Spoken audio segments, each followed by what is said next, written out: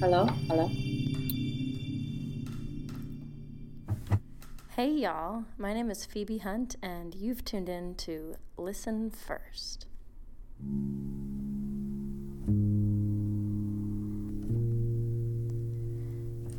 This is my podcast where basically I'm going to dissect songs that I just wrote with some of my best friends here in Nashville. Over the past 15 years of traveling around and playing my songs, I've met some incredible songwriters.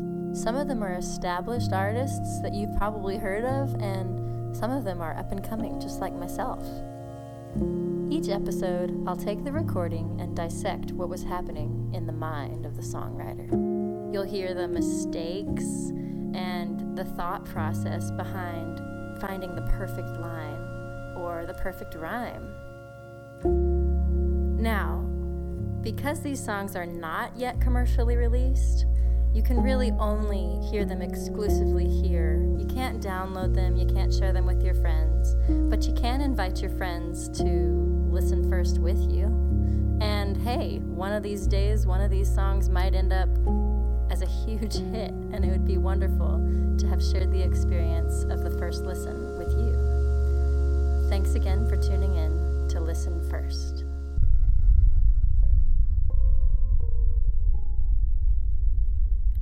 Hi, and welcome to episode 7 of Listen First. Today's episode is going to feature a song I wrote with Lindsay Lou, and we got together the day after the tornado hit Nashville and wrote this song, and she had actually begun it before the tornado hit. It must have been some sort of intuition, and we got together and then we created this song about reconstruction, and this was before Corona hit the world and everyone went into self-isolation. So this was about reconstructing a town that had just been hit by a city, but I think it really applies to this present time also. So listen to our conversation, and then you'll hear the first time we ever played the new song Silent or Reconstruction. Hello? Hello. Hey! How you Can you doing? hear me? Yeah. Great. I just had the idea of doing this with my friends to highlight the creativity and since we haven't been hanging out or actually being in person with people, this is an excuse to have a virtual hang, but also be productive and to talk about creativity and what really has absolutely no rules as far as what we chat about. We could talk about the song we wrote together or what's going on right now or any creative inspirations you're having. It's just open. Yeah. Well, I've been having a rough go of it since this started. Just the overwhelming feeling of, I don't know, I got swept away with some irrationals, like the feeling that everything is over, like life is over, even though it's not. But just, I'm such a goal-oriented person, and this just, I don't know, I just humbled into a sort of flailing of sorts, which, is not, I'm sort of always fighting against that tendency, I think. But when I have a goal, when I have a record, or when I have a festival that I'm preparing for, something that I'm some sort of a goal-oriented way of being creative, I get really into that, and I love it, and I feel really driven. But when the gigs got pulled out from under us and everything went into this unknown, I felt like the bottom fell out. And I know I'm not alone in this, but boy, it's really uncomfortable as a creative person to feel that sort of lack of drive or ambition. So I've just been sitting with it, and I've been journaling and started to write.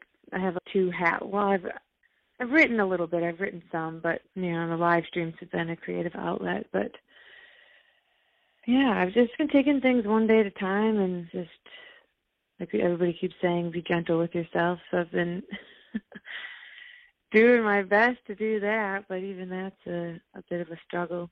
So, because we live in this culture where it's just be driven, be getting better, be productive, be constantly growing and moving forward. And I just have this feeling of being with the Tao and not trying, not producing, just being.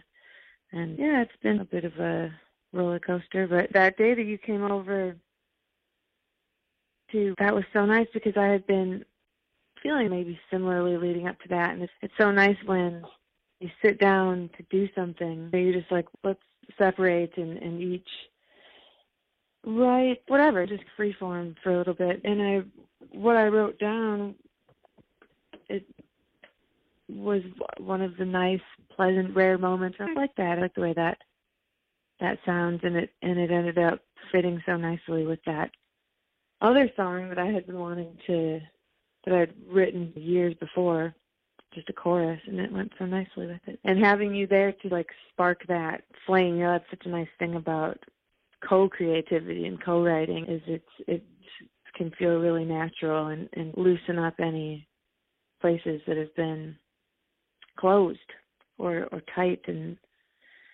yeah, that was really nice. Oh, Lindsay, thank you for sharing so vulnerably about your experience and how you're feeling right now. And I'm just so grateful to know you and someone who's just so honest and raw and just willing to be open, even if it's not comfortable. And I hear you. I bet there's a lot of people who resonate with those feelings. Like, that's definitely part of all of this that's happening, is this stepping into the unknown, being comfortable with the mystery. What does letting go of the plans that we had and finding a way to reconstruct, which is interesting that you're talking about all this, because it's so in alignment with the song that came out of the day. It was literally called Reconstruction, and it happened right after the tornado had hit Nashville. So we were writing about the reconstruction after a tornado, and then literally something really magical happened, actually, that then you had a studio session booked like the next day, and we ended up recording our song. Like, that's also very magical to me, that we wrote it, and then the very next day or 2 days later or something, we were in a studio with your full band recording a produced version of the song, which might be revealed at some point in the future. And I understand that's probably a big question mark, but interesting how fast creativity can happen sometimes.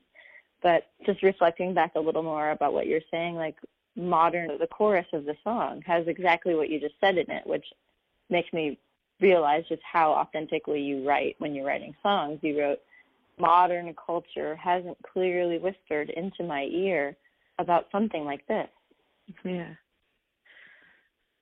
And here we are. Here we are.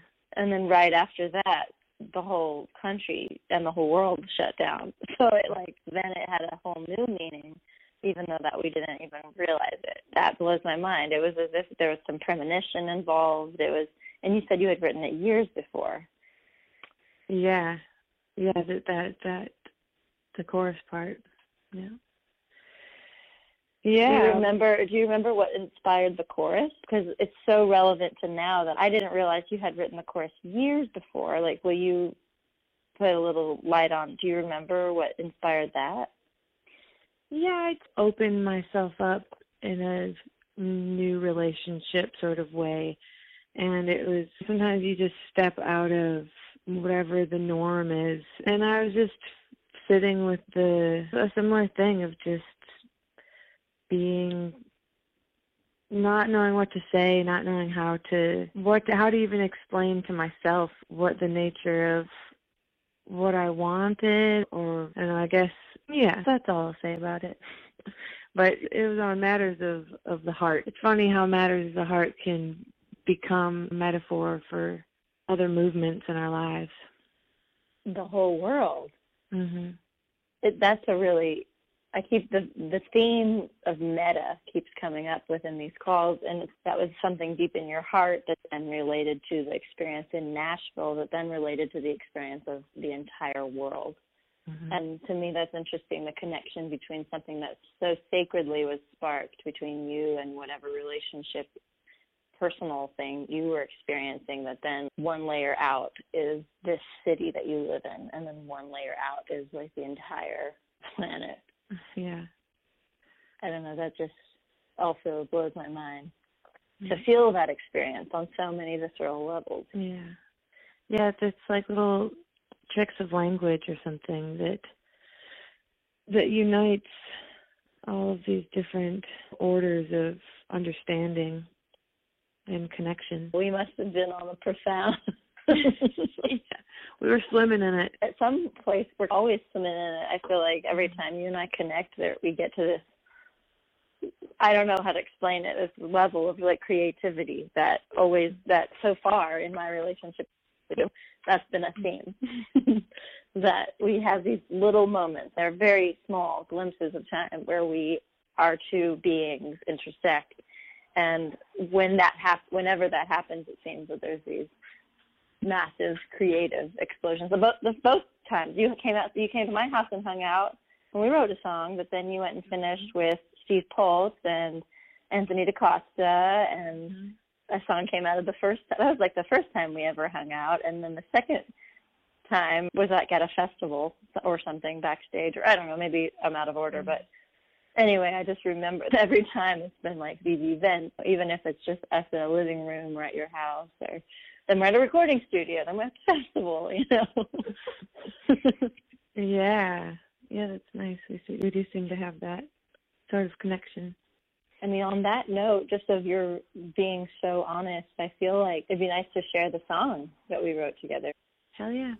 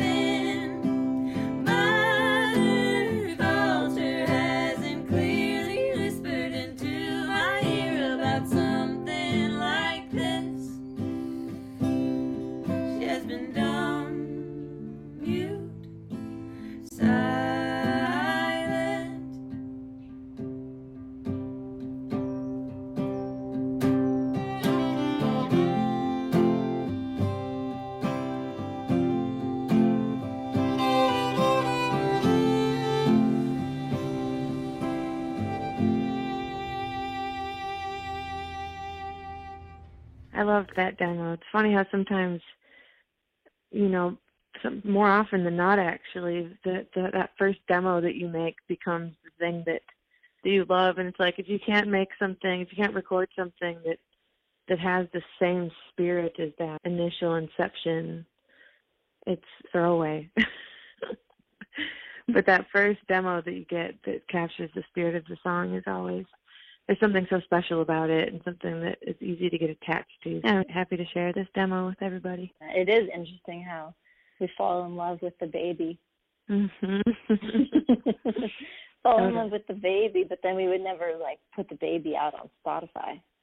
Right. Yeah, because you want to put it in its Sunday best and allow it some time to become. And it's so nice just to get other ears on it and bring in new elements and just let it develop into whatever it could be. And sometimes it can take a time or two. Or it's funny because most of my writing and creativity has gone through this process, this filter of being in a band and being in a touring band. And so I'll write a song and I'll bring it to the band and we'll play it. And over time, we all get to know it in such a different way. So there's the original, there's the baby that you fall in love with.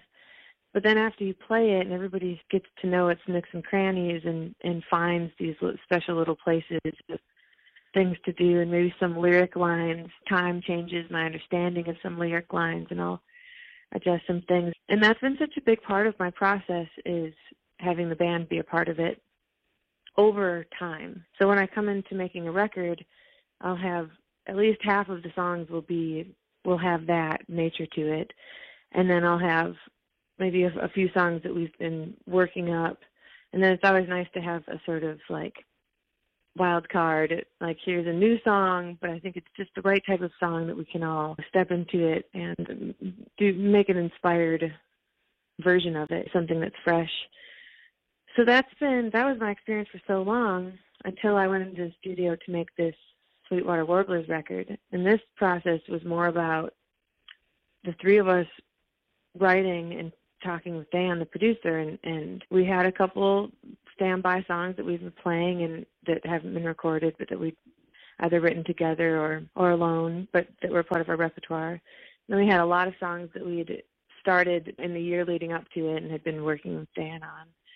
And then we just rehearsed one day with the band, with this crew of ringers, one day of rehearsal of this whole record, and then we went in and we made the whole thing in 3 days in the studio and mixed it in 2. So it's just so interesting. It's just so interesting how there isn't one way to go about these things. There's endless ways to go about them, and each has their strengths and can bring out maybe a different wonder of the whole thing. I don't know. It's just interesting. And even just the realization of that is so interesting too. I also resonate so deeply with what you're saying. When I first started making albums, it was with the Belleville outfit, and it was we were making albums because we were playing shows, and it was a demand. The people at the shows were "Where's your album?" Mm-hmm. So we made an album so that we could give it to them. It was they asked for it, so we needed to make something, and we were behind, and so we just had to go to the studio to make an album so that we'd have it available at our shows, because we were just on the road. And then that became the way to make an album. But then I did, my first EP was with producer Matt Rawlings, and it was such an opposite experience from that, because it was Ringers in LA. Matt and I had written a lot of the songs together, and he and I had done a lot of pre-production, and he and I had spent hours together. But all of a sudden, these dudes that I never met them before, and they were really great musicians, and they were his friends, and I was the voice. And for that, I was really uncomfortable. I was a little uncomfortable. It just was so out of my wheelhouse to have an album made around my voice. But with not the intention of that band touring the album with me, because I had for 4 years always then toured the album with the same guys that recorded it. And it was whoa, it was so different. And then it actually was difficult for me to tour that album. I brought together a few friends that were able to play it, but we never sounded like the album when we were touring behind it. But I felt like I had to tour behind it because that's what you're supposed to do for some reason. And I remember then thinking, I really liked the music that came out of it. I loved the EP. I still listen to it, and I feel like it just sounds so, it's like a piece of artwork, but it didn't ever feel like completely connected to me as an artist because I didn't know the guys that were on it, even though they're like the most super pro you can get. And then the next one was, so I just did a live album after that.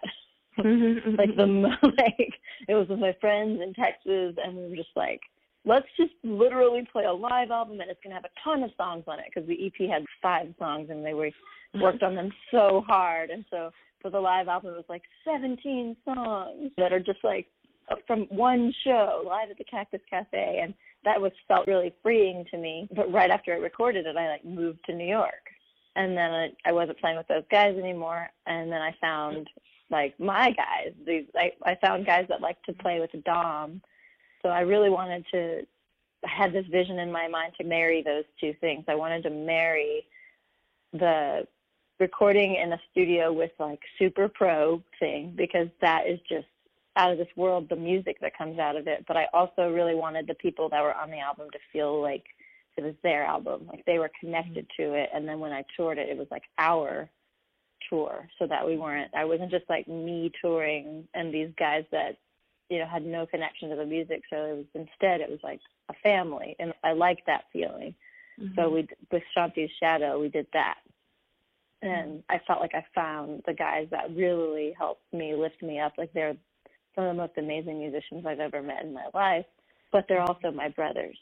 Yeah. So I got that kind of mix. I feel like that's a vibe you have with at least the band that when I went to the studio with you the other day and we recorded this song, I felt that from you. I felt that same energy in there. They were just cheering you on, being lifting you up and doing however many takes you needed in order till it felt comfortable, and just in the interim being oh yeah, Lindsay, you're just a star, and this is gonna be amazing, and you are, and your voice and your writing and everything's incredible. But it felt like that same support that I feel from my band, which was really beautiful. I really needed to be in the studio with y'all that day to remember how amazing that feels, just on my own personal note, because now I live here in Nashville, and they're all split around the world in the country, but I still think that the relationship we have is so sacred, and I feel that brotherhood and lifted up from it.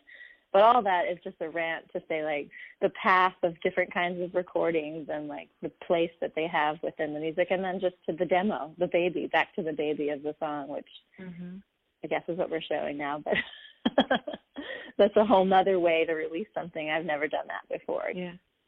So this is a new process. And this is kind of cool because I get to actually have these conversations that are part of it, anybody hearing, if anyone even is listening, hearing the interaction that you and I have, and the way that we are when we're together, and how that plays a part into the song itself instead of just the produced version. I feel like the Warblers thing was a little bit of that too, because I did know pretty much everybody there. Jen Gunderman was the only one in the studio that I hadn't already hung out with and knew, but she was just such a joy to work with on the keys and the piano. But it's all about, like you said, just somebody holding that sacred space for you and lifting you up, and just holding the space for your voice to speak. The time in the studio that you came in, those were pretty long days, and it was also totally different. It's just so different every time depending on the scenario. But yeah, sometimes it's easy and sometimes it's arduous, but it's always feels like you're doing the good work just by putting your nose to the grindstone. Thanks for tuning in to Listen First. All of my Patreon subscribers act as a grassroots cooperative publishing deal for me and the other songwriters on this podcast. So, if you like what you heard, please subscribe too. Thanks for listening first. To subscribe, just go to www.phoebehuntmusic.com/podcast and click Become a Patron of Listen First.